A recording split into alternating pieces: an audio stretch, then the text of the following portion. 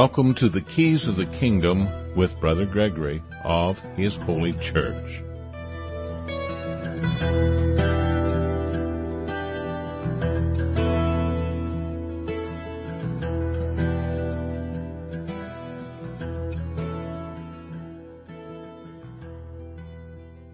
Well, welcome to Keys of the Kingdom. I'm Brother Gregory, and again, we're going to be talking about the Kingdom of God, and I put together a show really quick as I came in and off the desert, but we've been talking 2 hours this morning on an earlier show that touched on some of these things that has to do with enmeshment, which usually has to do with the family and people within the family, such as the offices of a family. We use that word, offices of a family, a father, a son, a daughter, a mother, a wife, a husband. These are ways in which we designate certain elements of a family. You can call them offices if you want, and each of them have parameters, guidelines, boundaries within that, and if one of the members of the family usurps another member's boundaries, this can be traumatic. If you do it once in a while, it just actually makes the people in the family stronger, but if there's a certain almost unhealthy approach where you see parents living to their children, pressing their children to be a certain way, where it stifles their natural development, then that would be considered abuse. And there's psychologists who talk about it, and they see children with problems, and they say, well, we can't fix the child unless we fix the parents. But sometimes you get the child long after the parents are done with them, and you're trying to figure out what it is. And we've talked about this from time to time, and eventually we'll do a program specifically on this. But we use this word enmeshment in relationship to people in congregations, home churches and traditional, different types of traditional churches.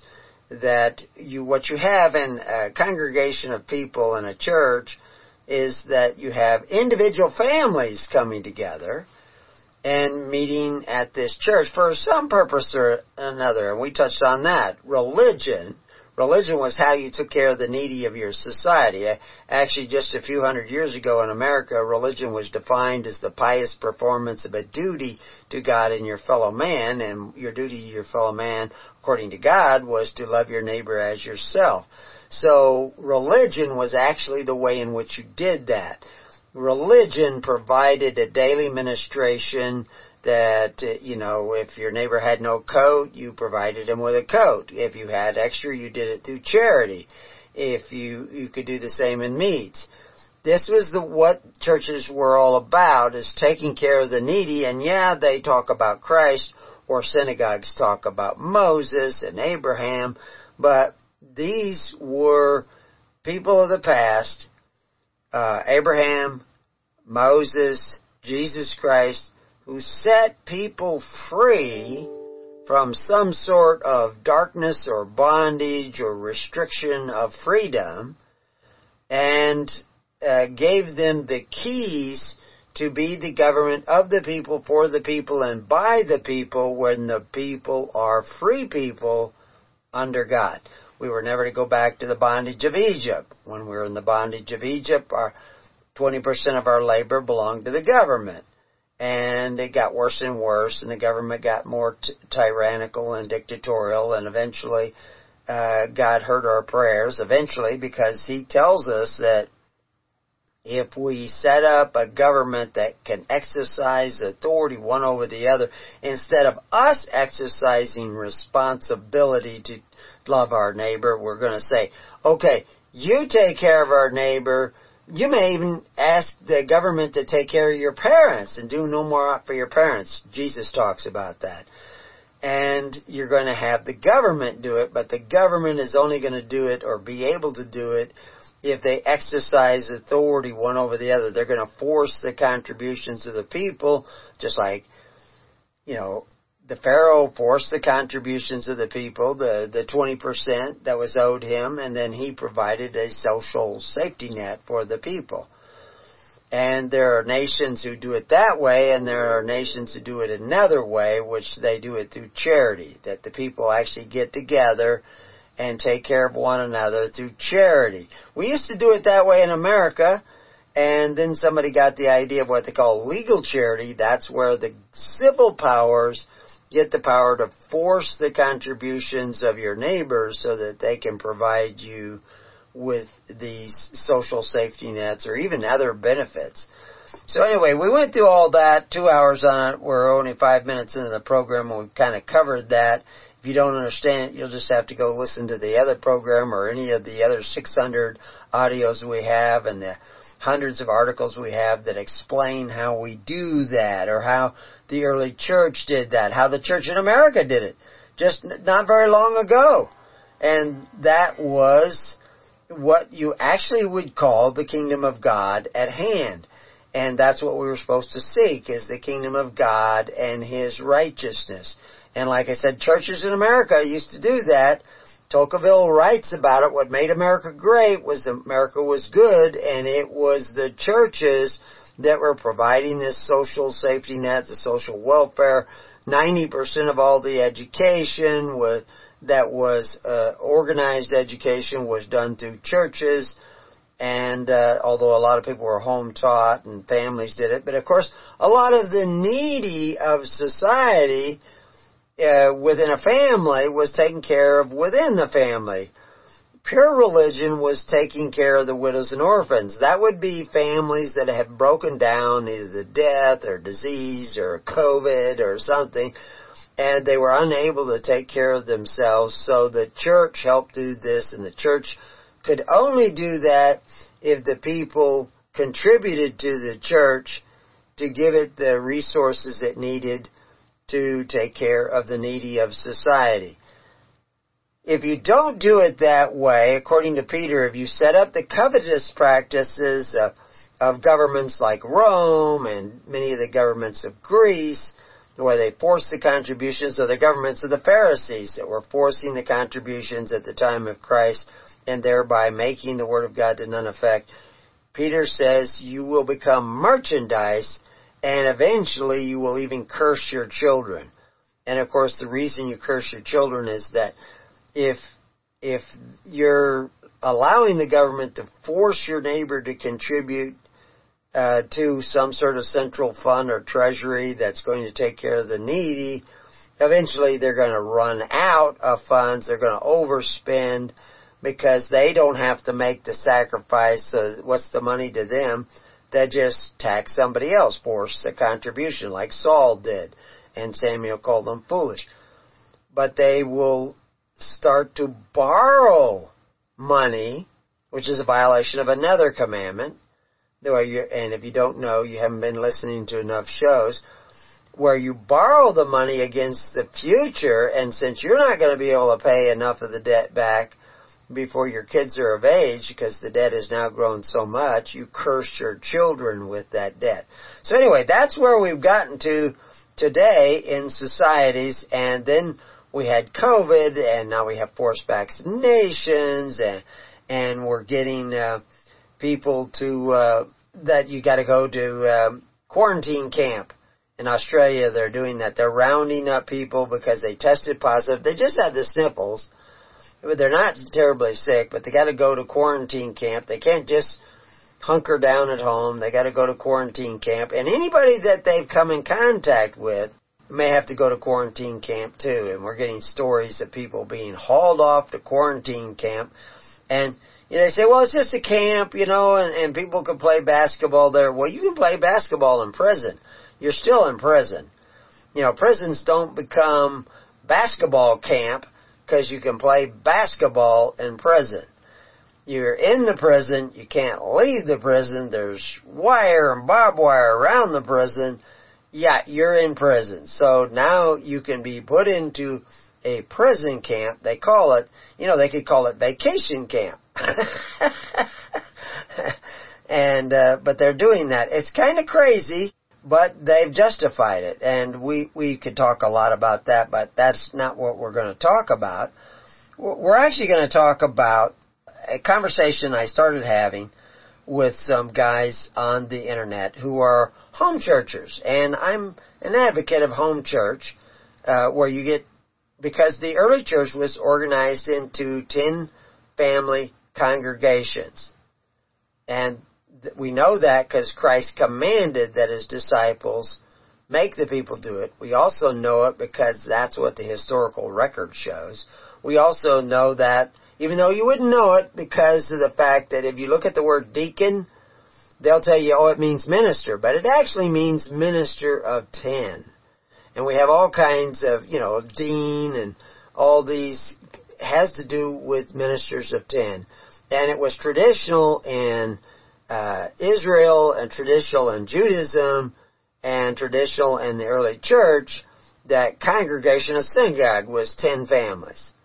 And so that's the way they organized. And then what did you do when they organized in that fashion? Well, they practiced pure religion. They took care of the needy of one another.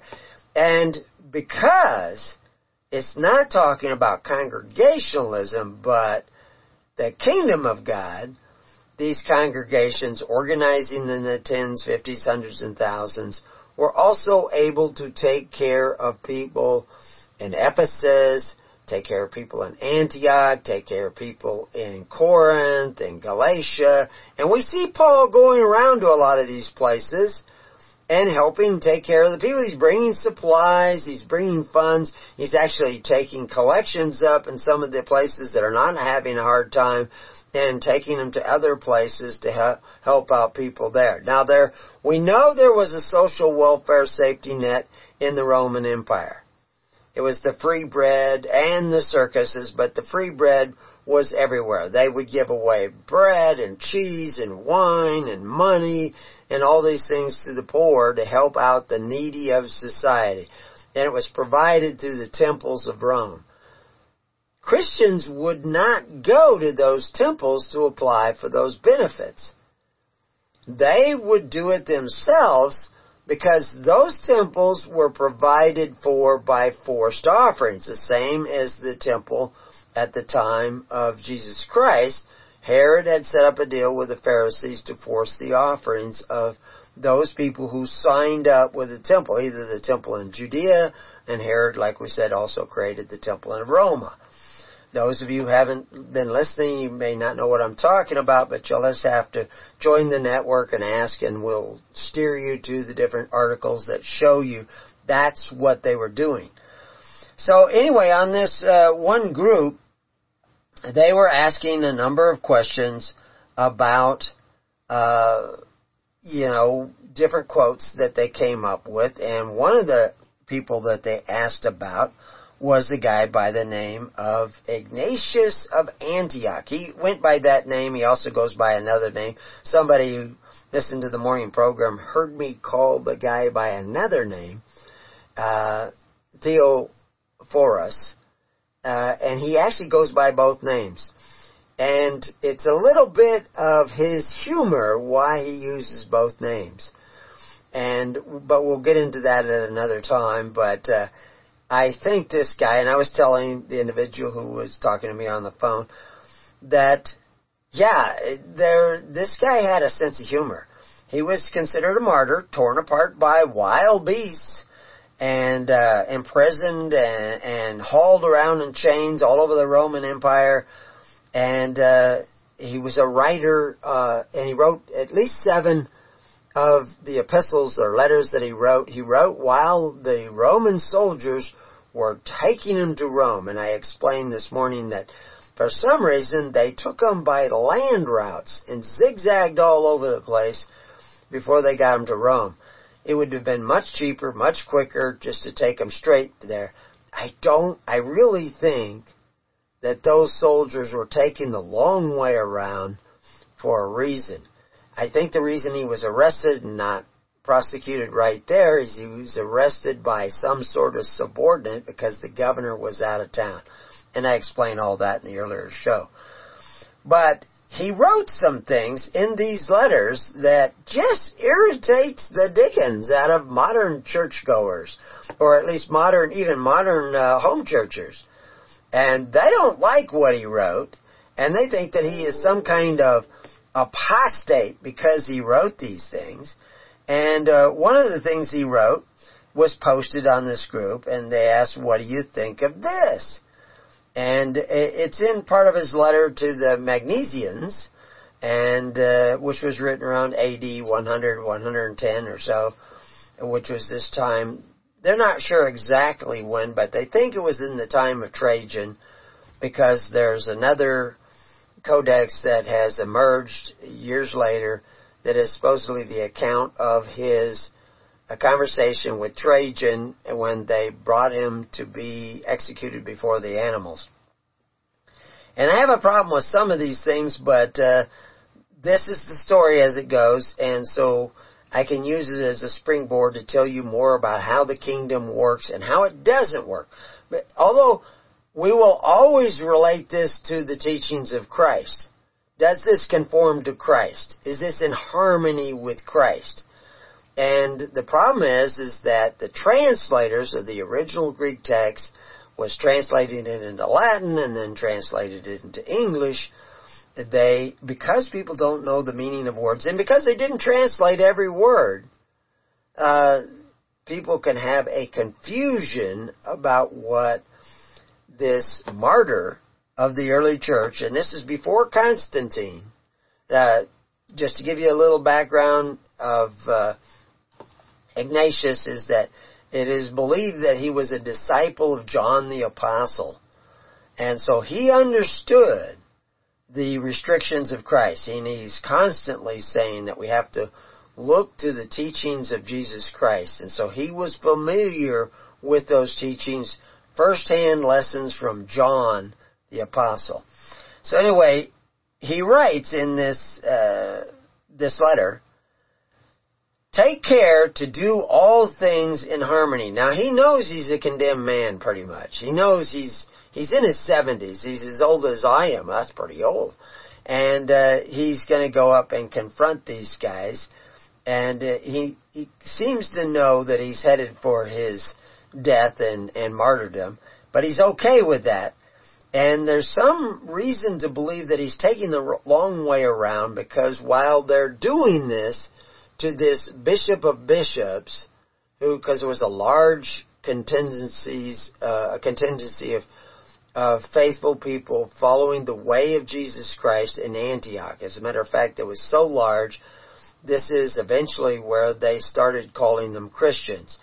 And they didn't want him there, because too many people were leaving the pagan temples and no longer contributing to the pagan temples, and were now contributing to the Christianity.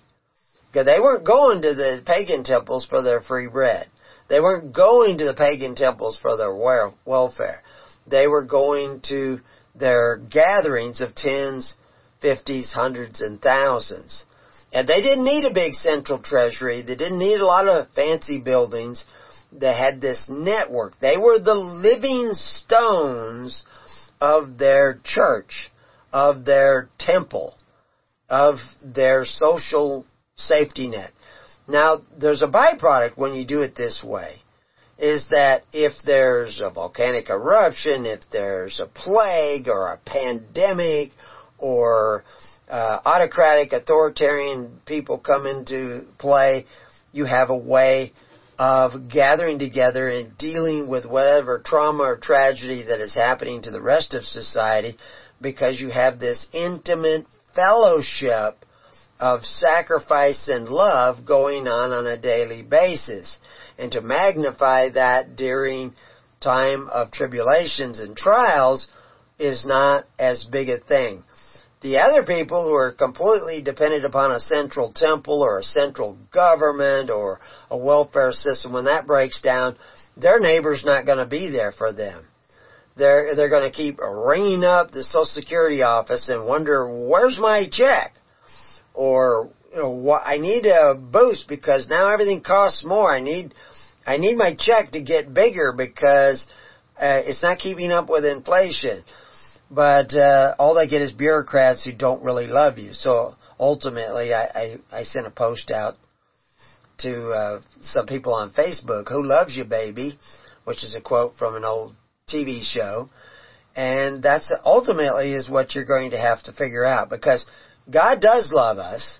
God loves us so much that He created us, created the world in which we live, and gave us choice. We talked about that this morning. We have to give choice to others, this right to choose to others, because that's the nature of God. And if we don't conform to the nature of God, then the Holy Spirit will not enter into us. We will not see what God sees, and our eyes will be darkened. So anyway, we know all that from the teachings of Jesus Christ. We know all that even from the teachings of Moses and Abraham. But for some reason, modern Christians think they can take the choice away from their neighbor to provide charity and through faith, hope, and charity, and they can depend upon the civil government in what they call legal charity, which is a forced offering, which of course Christ condemned, but they don't see that. They're able to hold the idea that that's okay in their mind, that they can force their neighbor to contribute to their welfare, to the wants and desires that they want, the benefits that they want, and they can do that through civil government, through one half of their brain, their mind, and the other half they can pretend to actually believe in Jesus Christ and His message. Or John the Baptist, who did not use force. Everybody else was using force, but John the Baptist said, no, if you have 2 coats and your neighbor has no coat, then you share your extra coat with your neighbor. You do it through charity. And he says, do the same in meats. This was the message of John the Baptist. This is how you seek the kingdom of God in His righteousness. Because it's not righteous to covet your neighbor's goods. It's not righteous to make agreements with other men and give them the power of your choice. You're not going to get to make the choice of how much am I going to contribute this week. You've given them that power, and they're saying, well, yeah, you contributed that last week. This week we're going to have you contribute more, and taxes go up and up and up because you've turned government into your social safety net, your welfare safety net. That wasn't the way it was in America. Most of the schooling, all of the welfare, all of the aid to the needy of society was not through government. It was through the church and through charitable organizations that people chose to start. Now people can't even imagine that such a thing is possible. But anyway, let's get back to what this crazy guy, Ignatius of Antioch, wrote that seemed to get everybody so upset. And, I mean, we could do shows on him for weeks because he had so much going on. But one of the things he says, take care to do all things in harmony with God. That should be okay. He says, with the bishop presiding in the place of God. Wait? The bishop residing in the place of God? And with the presbyter in the place of the council of the apostles? And with the deacons, who are most dear to me, entrusted with business of Jesus Christ, who was with the Father from the beginning, and is at last made manifest. How is He made manifest? He's made manifest in the deacons, presbyters, bishops, who gather together in the free assemblies of the church. The word place of God's, one of the things I wrote to the guy who was so upset at it. Place of God, how could it be in the place of God? And so I explained to them that this idea of in the place of God, they thought this was creating some sort of hierarchy. And I wrote, I says, I asked them who wrote it, because I didn't recognize it as Ignatius first. And I says, and do you have a Greek version of it? So I could look at the Greek and translate it myself, because I don't trust translators, because translators are traitors often. And anyway, so he wrote back that it was Ignatius, and I was beginning to figure out that it was Ignatius by then. And I was explaining that there is nothing in there about a hierarchy. And I pointed out that a presbyter was simply the head of a family. It's not an office of the church. It's an office of the family. Presbyter is the word we translate into elder. And the guys who were supposedly translating this did not want to translate it into elder, because you might figure out what elder meant. An elder was the eldest member of a family. You see, because to them, this is the way it was at that time. We have all kinds of articles that explain this at Preparing You. An elder was the eldest head of the family. I am an elder. I'm an elder of the family of Williams. I have 3 sons. I have 3 daughters. My daughters are married to other gentlemen, and my sons are married to women, and they have, just about all of them have children now. We have one on the way. But all of them have children, and but I am the head of the family. I would be the elder. What church I joined, they would be a part of that church, but I would be the elder. 10 elders get together and gather, with 9 other elders from 9 other families, and that would include my sons, married or not, and my unmarried daughters.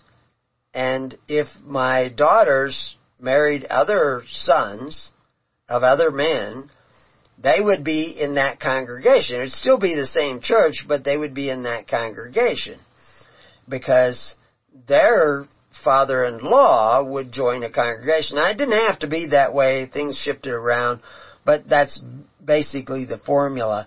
So when you talk about 10 elders, you could be talking 50 people, 60 people, because it's all those different, I would be, before you were the eldest, that makes you likely to be the grandfather.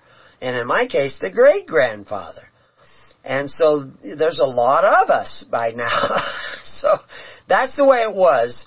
Just so you understand, when they said a synagogue, that the eldest father was one of the 10 of the synagogue. And this is the way it was with the early church. And he's saying that the 10 presbyters, the 10 elders in a congregation, is sitting in this place of the council of the apostles, because the apostles are now dead at this point. This is 100 A.D. Most of them had passed away by this point, or been martyred. The reality is they said, well, who do we have for apostles? So did they appoint new apostles? Well, in a way they are, and they do it through the elders, not through a democratic election. But you pick a minister with 9 other elders. That minister will get together with other ministers like himself, and they will pick a minister. And then that minister will get together. Who they pick is up to them. Of course, you'll know who they pick, and you can be kind of disgruntled about it if they pick a guy you don't like, or somebody who gives bad counsel. So, in essence, now the power of the church is in the Holy Spirit. But the Holy Spirit is not secularized just to priests and bishops. The elders of the families may bring the Holy Spirit in. We see that in the text of the New Testament, where even the daughters of Agabus are bringing information from the Holy Spirit because they're seeing visions, and people look at that and they check with the Holy Spirit in their own heart and they say, well, yeah, I think these girls are right on the money. Now, they're not following the girls, they're following the Holy Spirit. But a woman can bring the Holy Spirit into the room. A man can bring the Holy Spirit in the room. A bishop could do it. A deacon could do it. And a presbyter, an elder of a family, could do it. And over again, you'll see if we go through more of this gentleman's writings, that he is constantly talking about the Spirit in elders, which is not an office of the church. It's not a hierarchy of the church. He's saying that the power still is with the individual, because that's what the kingdom of God is all about, is putting the power of choice in the hand of the individuals, which takes us to Romans 13, when they say, let every man remain subject to the higher power. The word they use there for power is exousia, which means the power of choice. It doesn't mean government, unless, of course, you give the government the power of choice for you. It means your power of choice. And since they refer to the higher power, they're talking about the original power. And that original power was the power that God gave you, which is why we talked about that this morning. One of the first things God did after He breathed life into you, and I don't want you to draw too many pictures, of naked people getting the breath of life breathed into them, which is what you see in the artist's work when they read the text. But basically, the first thing that God did, He saw it wasn't right that man be alone, so He had a man and a woman. Each of them had certain characteristics. Each of them held this office of husband and wife, and eventually father and mother. And they were no more twain, but they were this like one flesh. And they were the source of the new families, new generations.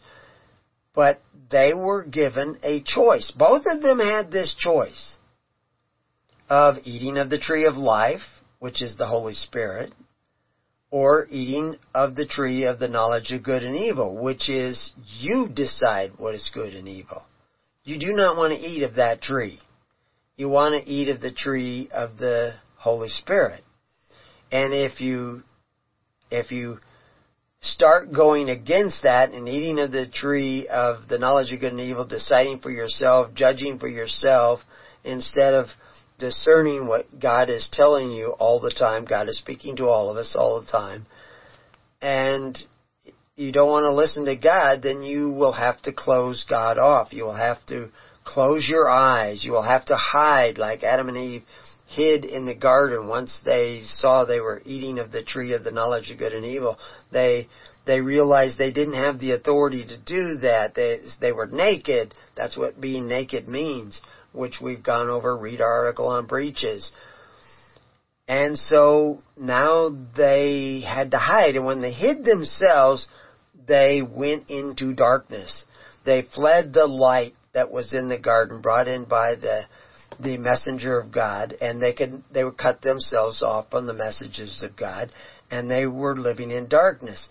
So, and when you live in darkness, your daughter's not going to see bad things coming, like with Agabus. You're not going to be able to see it either, because you live in darkness, and you're going to make bad judge of character, and you're going to get yourself into a lot of trouble and fall into a ditch. And if your leaders are living, that was one of the things that the article that in the news just before we began the morning program was talking about, the fact that there were evangelical ministers who didn't even know what the Bible said. They went to seminaries and they didn't know what the Bible said. How many churches out there have a doctrine of the church? You go read your doctrine of the church. You tell me how many words are the words of Christ and how many words are the words of men telling you what Christ meant and said. Now, I think it's fine to write about what you think Christ meant, but the doctrines of the church are the doctrines of Christ, not the opinions of men. And if they don't match up, and that's what we see Ignatius talking about in numerous quotes, we won't go into all those quotes, but he's talking about that it has to be in harmony with God, and therefore in harmony with Christ. And he talks about that, how Christ was with the Father. Jesus was with the Father from the beginning. And now we have to learn how to be with the Father, so Jesus has given us choices. He appointed a kingdom to His little flock. and his little flock were now going to make choices for the kingdom, for people. But they could not exercise authority over the people. So they're not making those kinds of choices. Because Christ forbid them to be like the governments of the Gentiles who exercise authority over the people. So anyway, so I explained there's nothing in here about a hierarchy. And then I said that it was important that you understand what an elder is. And it's also important, I sent him a link to our article on the conflict, Christian conflict with Rome. Why were the Christians getting into trouble? Why was this poor guy from Antioch in trouble with Rome? And why was he going probably to his doom to be torn apart by animals? And he makes jokes about it, that he was on his journey with, 7 lepers anyway, referring to the soldiers that he's with. He evidently had a really good relationship with these soldiers because they were letting him meet with Christians along the way. They seemed to go out of their way so he can meet with bishops and presbyters, which are elders again, and deacons from these churches, and they let him meet with them alone and write letters. This subversive guy from Antioch is getting to do all this. I think they liked him. But anyway, so there is no apostolic succession that he's talking about, or papacy that is being created. Somebody had written in response to what I wrote is that, Gregory, you are blind to plain English. In the place of God, in the place of the council of the apostles, the apostolic succession, papacy in your face, and you don't see it? No, I know that that's what the original translators want you to think, but that isn't what they're saying. And so I write him back and I says, it was not written in plain English. You should not let the Roman Church translate for you. It was written in plain Greek. What do you do with John 10:34, where Jesus answered them, is it not written in your law, I said, ye are gods? See, you have to understand what this word God means. The word God, he's telling the apostles, ye also are gods. You're going to pass judgment. And that's what the word God, theos, means. It means ruling judge. Now, you all have ruling judges out there. Supreme Court is one of your ruling judges. They all say, Roe versus Wade says that everybody can kill babies as long as they're in the womb. And some people actually say that, no, you can even kill the babies after they come out of the womb. If, you just kill them by neglect, after they're born, you set them aside and then decide what you're going to do. What is that? I mean, these are the gods that you have chosen for yourself. And the Bible talks about you choosing gods for yourself. Men who are going to decide for you what is good and what is evil. Remember, eating of the tree of the knowledge of good and evil is when you decided to decide for yourself what was good and evil. Now you've entered into civil governments, and you've entered into them so that you can get benefits, usually benefits at the expense of your neighbor. You ask the government, will you take away from my neighbor so that I can have free education? Will you take away from my neighbor so that you can take care of my parents, so that I have to do no more ought for my parents? Will you take care of my neighbors so that I can have fire department, we have a fire department out here. It's not on the taxes. It's a volunteer fire department. And it's one of the biggest in the States. And we're one of the poorest counties in the state. And they put out, I know one summer they put out 28 fires before they're halfway done with the summer. So you can have a fire department without threatening to take your neighbor's house away from him if he doesn't pay in to what you want as a benefit. So anyway, I was pointing out to him that we are supposed to judge certain things. We're supposed to use the Holy Spirit to know what that judgment should be and not decide for ourselves. But what we've done is we have given people the power to decide for us what is good and what is evil. And there's a whole long way process that has brought us to that point. But anyway, he didn't like that comment, and he says, again, you can't understand English.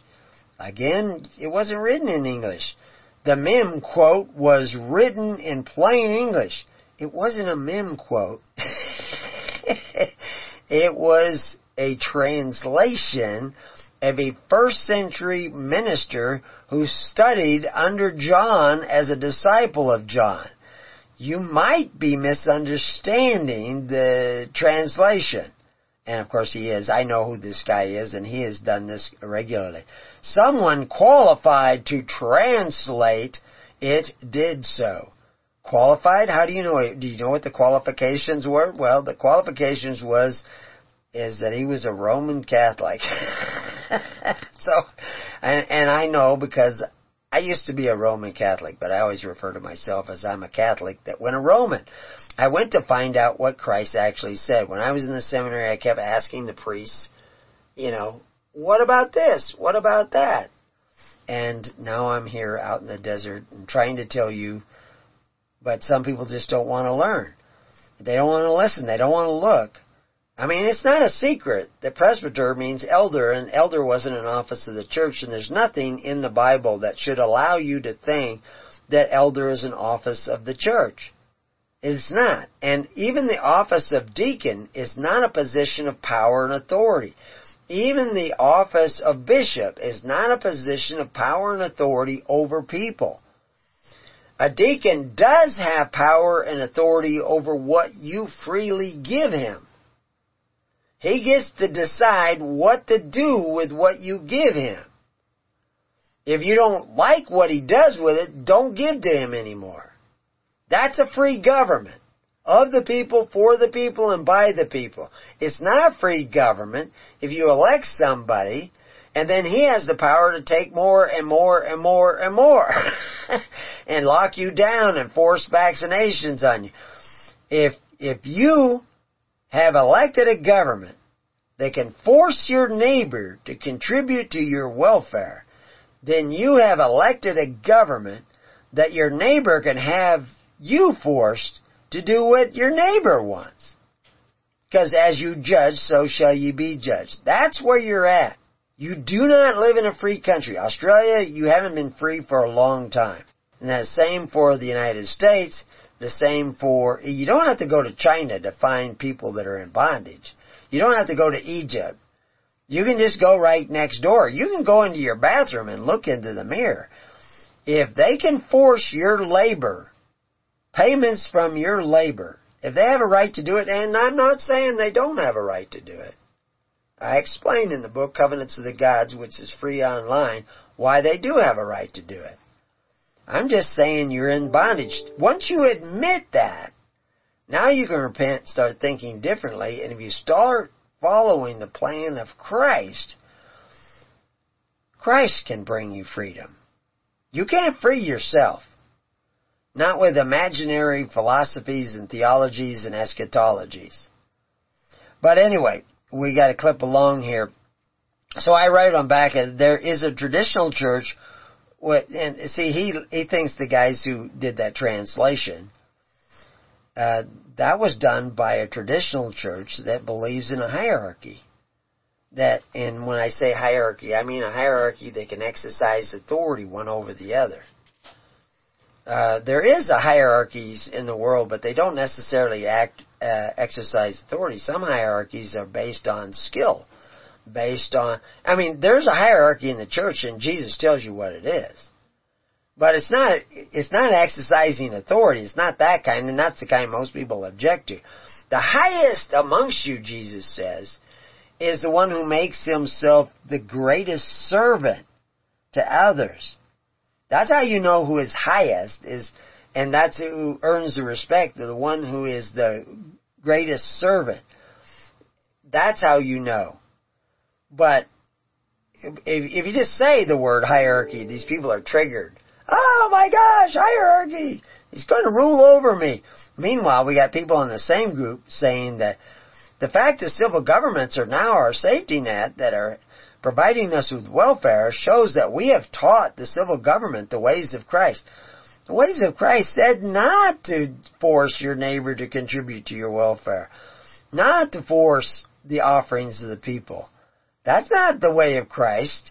What you've done is gone the way of Rome, because Rome was doing that. You've gone the way of the Pharisees, because the Pharisees were doing that. But anyway, I write them back that the traditional church that perverted the gospel, the true church has a tradition too.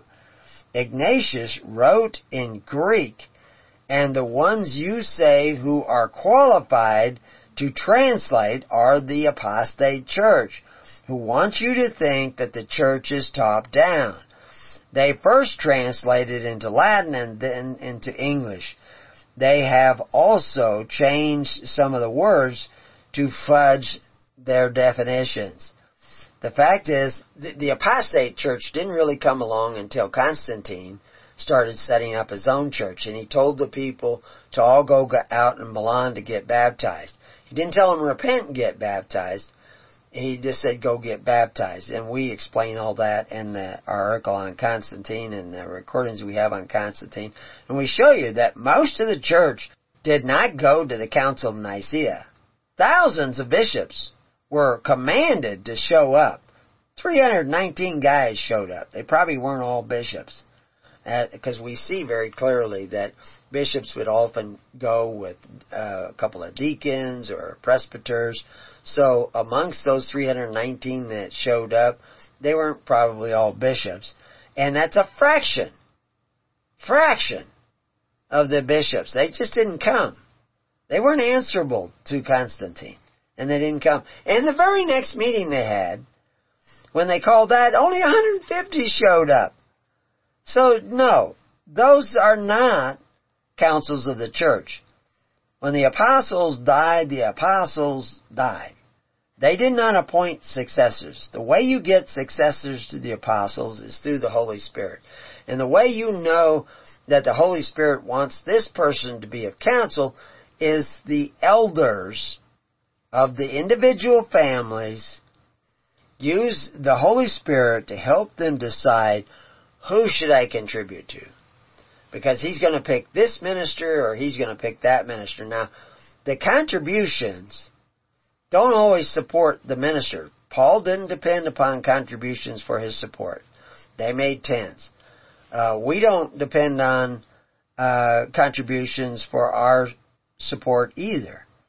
We take care of one another here at His Holy Church in Summer Lake, and we hope everybody else does.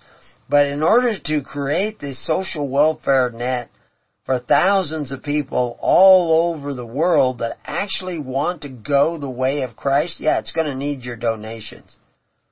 But you don't send them all to me. You send them through a network of tens, 50s, hundreds, and thousands. And I briefly talked about it this morning. Why the 50s?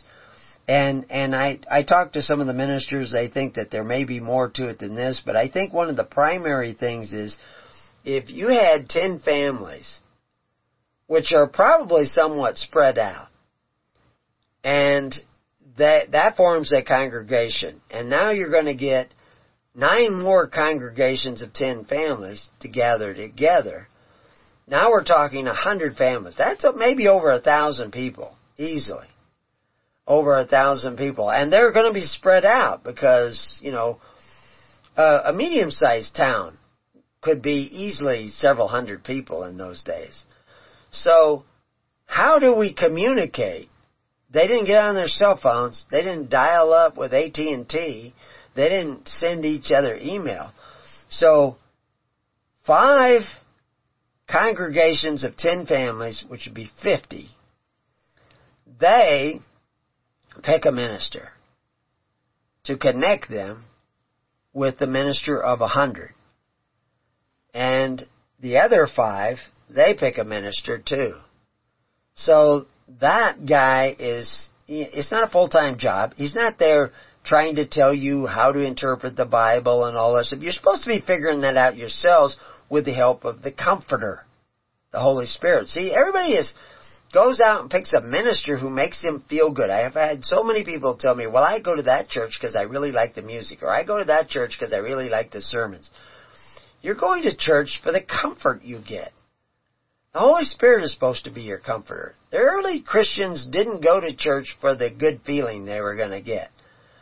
It was about survival. It was about being of service to others. It's about knowing the truth. It's about seeing the light. And in order to make the distinction between them and all the other groups and synagogues or churches or whatever you want to call, they did not look to the men who called themselves benefactors but exercised authority one over the other. They weren't that way because Christ said it was not to be that way with you. He said it in Matthew, Mark, and Luke. But what this also happens is that when you have dearths in the land, when you have famines, when you have economic breakdown, when you have pandemics, when you have totalitarianism, tyranny, these people were able to come together and help one another out. In early Israel, occasionally it was Amalekites and Amaleks attacking them, and suddenly they had an army. They were already organized. They didn't have to say, oh, well, you be on my team, they already had their team. Their team, and the bonds of the team were established because they were taking care of one another through faith, hope, and charity. People don't do that anymore. We used to do that in America, and, they could have a guy ride through town and say the British are coming, and all kinds of guys show up the next day because they were already networked together. They were using the tens, hundreds, and thousands back then. They had tithing men, elder men, hundreds men. And that's how they organized themselves. England, like I said, did that. But the more they became reliant on central government, the more they lost the skill of being a government of liberty. And so what I was going to say is that, let's see, we won't have time to go into Trajan and his speech and conversation. But basically, he's telling us that everything we do has to be in harmony with God. And he says, now, therefore, it has been my privilege to see you in person of your God-inspired bishops. Well, that's when he says, presiding in the place of God. Now, I did get a hold of the Greek, but I haven't had time to go through it. What does he mean in the place of God? What does he mean by council of the apostles? The deacons, again, are ministers of 10 presbyters, which are 10 elders. And he's making it very clear that the power of the congregations of whatever you want to call the Christian church is still in the hands, the right to choose, the exousia, is still in the hands of the elders of each family. They choose what deacon they're going to tithe to. And that deacon is in charge of the practice of pure religion, not the covetous practices of the world, which is what most churches are dependent upon now. They don't take care of the social welfare in their church. They go to the men who exercise authority to take care of the social welfare. But if you want to be a real Christian, you have to have a daily ministration based on faith, hope, and charity. And that means you have to come together in these networks, these free assemblies, and help one another. And when you do that, your eyes will be open.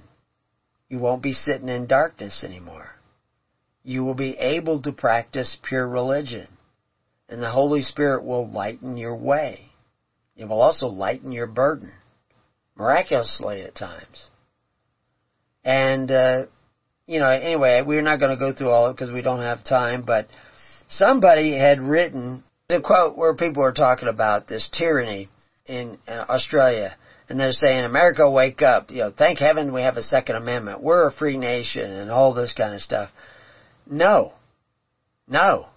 Second Amendment is not going to save you. It's going to get you into more trouble than ever. Now, I'm all for you owning a gun.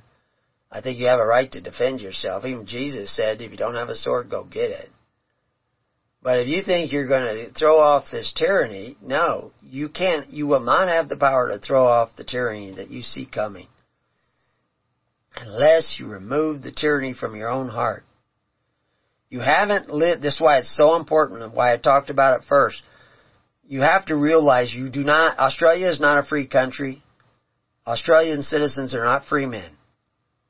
Americans are not free men.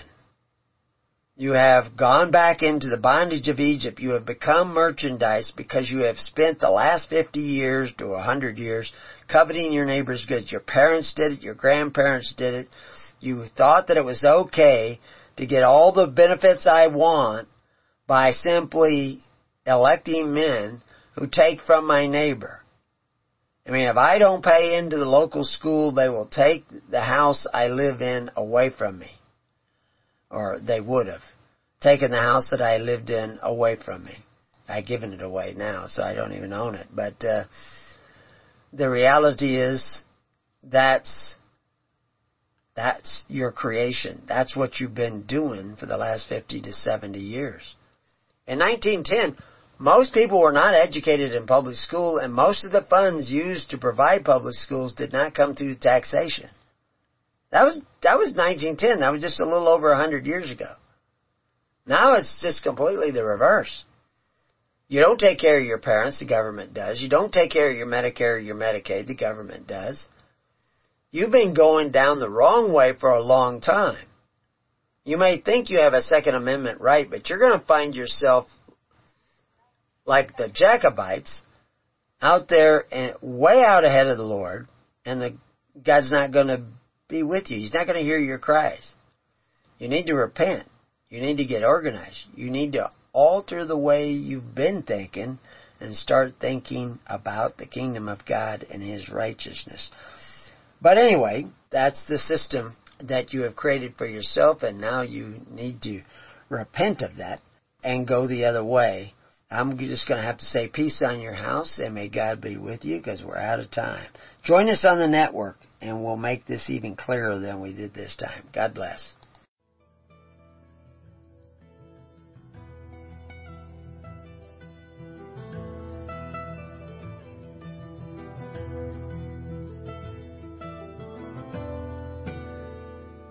You have been listening to The Keys of the Kingdom with Brother Gregory of His Holy Church. For more information on the educational ministry provided by His Holy Church and Brother Gregory, including services, counseling, lectures, books, and other audio materials, please write to His Church at Summer Lake, Box 10, Summer Lake, Oregon, 97640. You can also find us on the web at www.hisholychurch.net.